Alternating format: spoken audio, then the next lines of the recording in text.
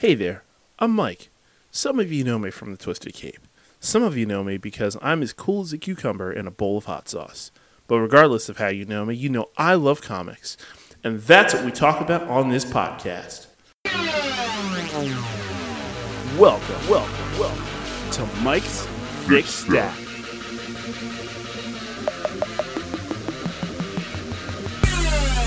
Aw, hell yeah, everyone. Welcome to the show, recording this week in Thickness Tower above Earth. Not really. It's fun to say that. Good times to be had by all this week as we get into some super cool stuff. Quick heads up, next episode will feature the first of hopefully many interviews, and my guest will be from the What's Your Spaghetti Policy podcast, but we'll save that for next time. As always, we start by rating the thickness of my stack, so let's hop on down to Mike's Thickometer. Oh yeah, Mike's Thickometer. So this is a good week here. It's not too crazy. Some shorter-ish stories, I guess, more compact. So we'll give this a 6 out of 10 on Mike's Thickometer. Thick, but not as thick as, some weeks. Some weeks are huge. All right, so this week we're going to go ahead and start with a couple of DC titles, the first of which would be Superman Red Son. So here's the synopsis for that. Superman's rocket ship lands on a Ukrainian collective farm rather than in Kansas, an implied reason being a small time difference, a handful of hours from the original timeline. Meaning Earth's rotation placed Ukraine in the ship's path instead of Kansas. Instead of fighting for truth, justice, and the American way, Superman is described in Soviet radio broadcasts as the champion of the common worker who fights a never-ending battle for Stalin, socialism, and the international expansion of the Warsaw Pact. So this is such a good story. It falls under the Elseworlds banner. If you're just basically a fan of the Arrowverse. They did the Elseworlds crossover, and that was kind of cool. So I gave this book a 4.5 out of 5. This is one of my favorite Superman stories. I think it is so freaking cool. Just to see the difference. So it's basically broken up over 3 issues. That first issue focuses on Superman being who he is at his core. And there's a whole bunch of stuff with Lex Luthor and Lois Lane, who's married to Lex Luthor, Brainiac, who is a never-ending presence throughout all 3 issues here, and a lot of other dominoes just fall in place as the story progresses. But basically, it shows Superman just being his good core self, but he's the right-hand man to Stalin. Things go wrong. Stalin gets killed. Superman goes, you know what? I'm not the leader. I'm not the leader. Somebody else is the leader. Things, again, go horribly wrong, and Superman could have fixed it. Superman goes, fuck this. I'm the fucking leader. Suck a dick. And then it moves on into the second book, where in this first book, he gets introduced to Wonder Woman, and it seems like they're meant to breed, for lack of a better term. That's not the most fun way to say that, but it is what it is. And it just doesn't go well. They just don't connect. But I mean, they remain friends. She wants him. He doesn't necessarily want her the same way. It's not just in his interest. So he takes over, and we get to see this version of Batman who is a fucking crazy dude. Not that Batman is sane. The concept of Batman is not sane at all. But he winds up killing himself via suicide bomb in front of Superman, and inspires. He becomes a martyr to a revolution underground, but Superman, he quashes that, which is, Superman.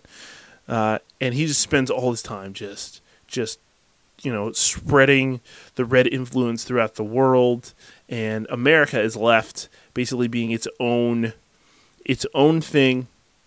History there is wildly different, which is kind of cool to see. Lex Luthor's obsessed with taking down Superman. But in a different way, right? He eventually becomes president, and he starts to make America stand up and become stronger, I guess. But they'll never they'll never beat Superman in a fist fight. So he wins an ideological war when Brainiac reveals in the third issue now. Brainiac reveals itself to be still, out there doing stuff that Brainiac likes to do, and leads to a big old fight, and Superman seemingly dies. But of course, we know better. At the end, you see Superman hiding in plain sight. And it was just so cool. It's just so cool. Such a good story. 4.5 out of 5. I mean, it's so close to being perfect. It's not funny. There's just a couple of panels here or there. Sometimes the story just sort of meanders. Like we're just going places that don't always pay off in the end. But my God, is this freaking amazing. If you've never read it, it's 3 issues. It's like a prestige series, so it's a little bit longer per issue, but highly recommended.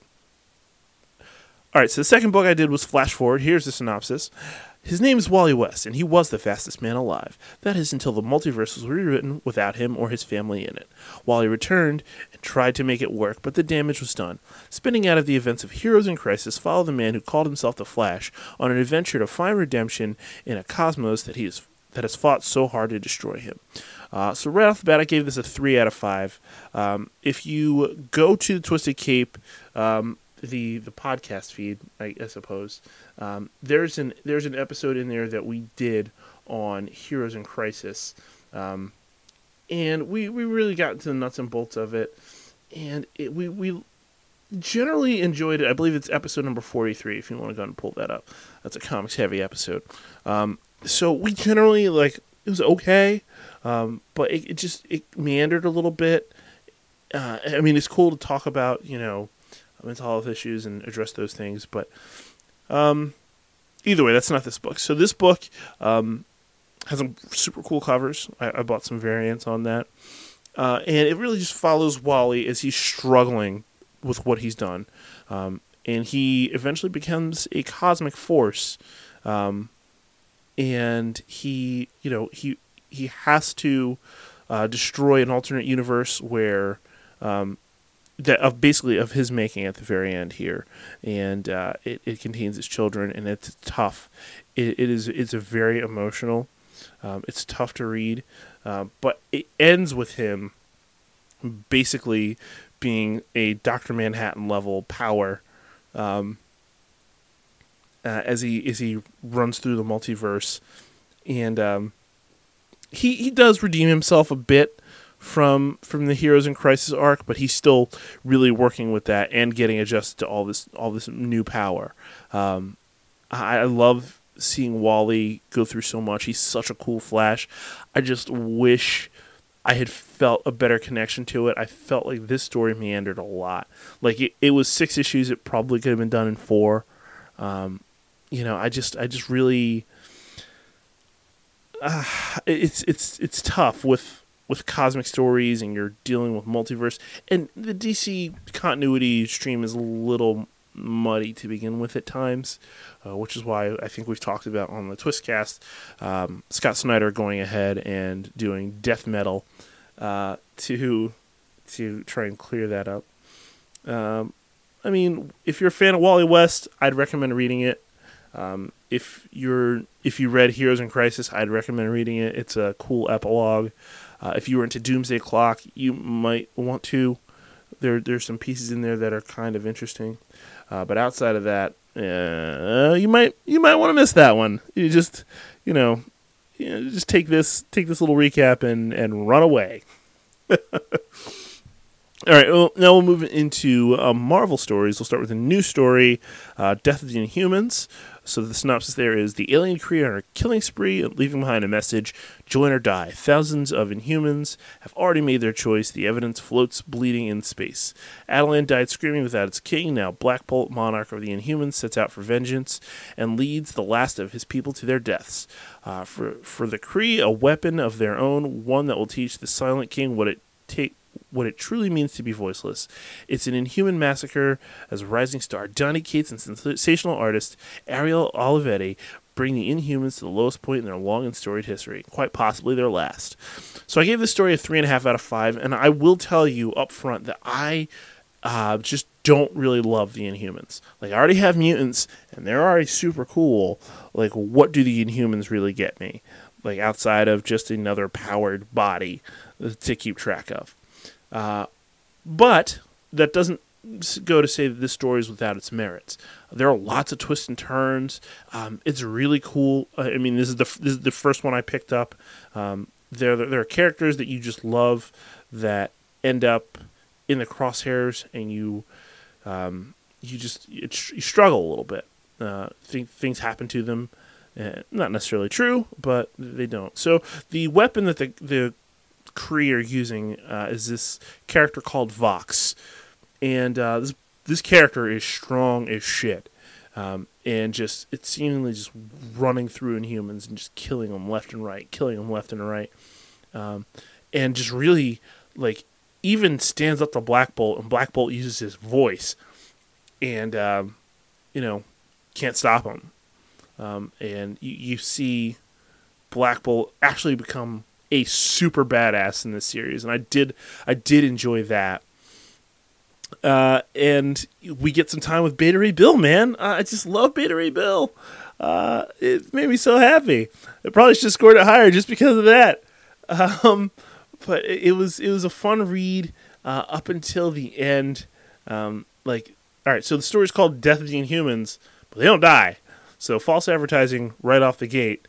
And it's just it's not a bad story. It's a good story. I like it a lot, but I just get a little confused about why they went through all of this just to basically escape. I mean, they're basically the last of their kind, and we just did that with X-Men not that long ago. So I don't know, but it's worth a read. That's why it's 3.5. If you're not about the Inhumans, this might actually shift the winds for you here. We'll see. And then finally, did Days of Future Past, the X-Men classic. So the synopsis here is: it was the best of times, it was the worst of times. The first legendary journey into this dystopian future of 2013. We're so old. Where Sentinels stalk the Earth, and the X-Men are humanity's only hope until they die. Also featuring the first appearance of Alpha Flight, return of Wendigo, and the history of the X-Men from Cyclops, and a demon for Christmas.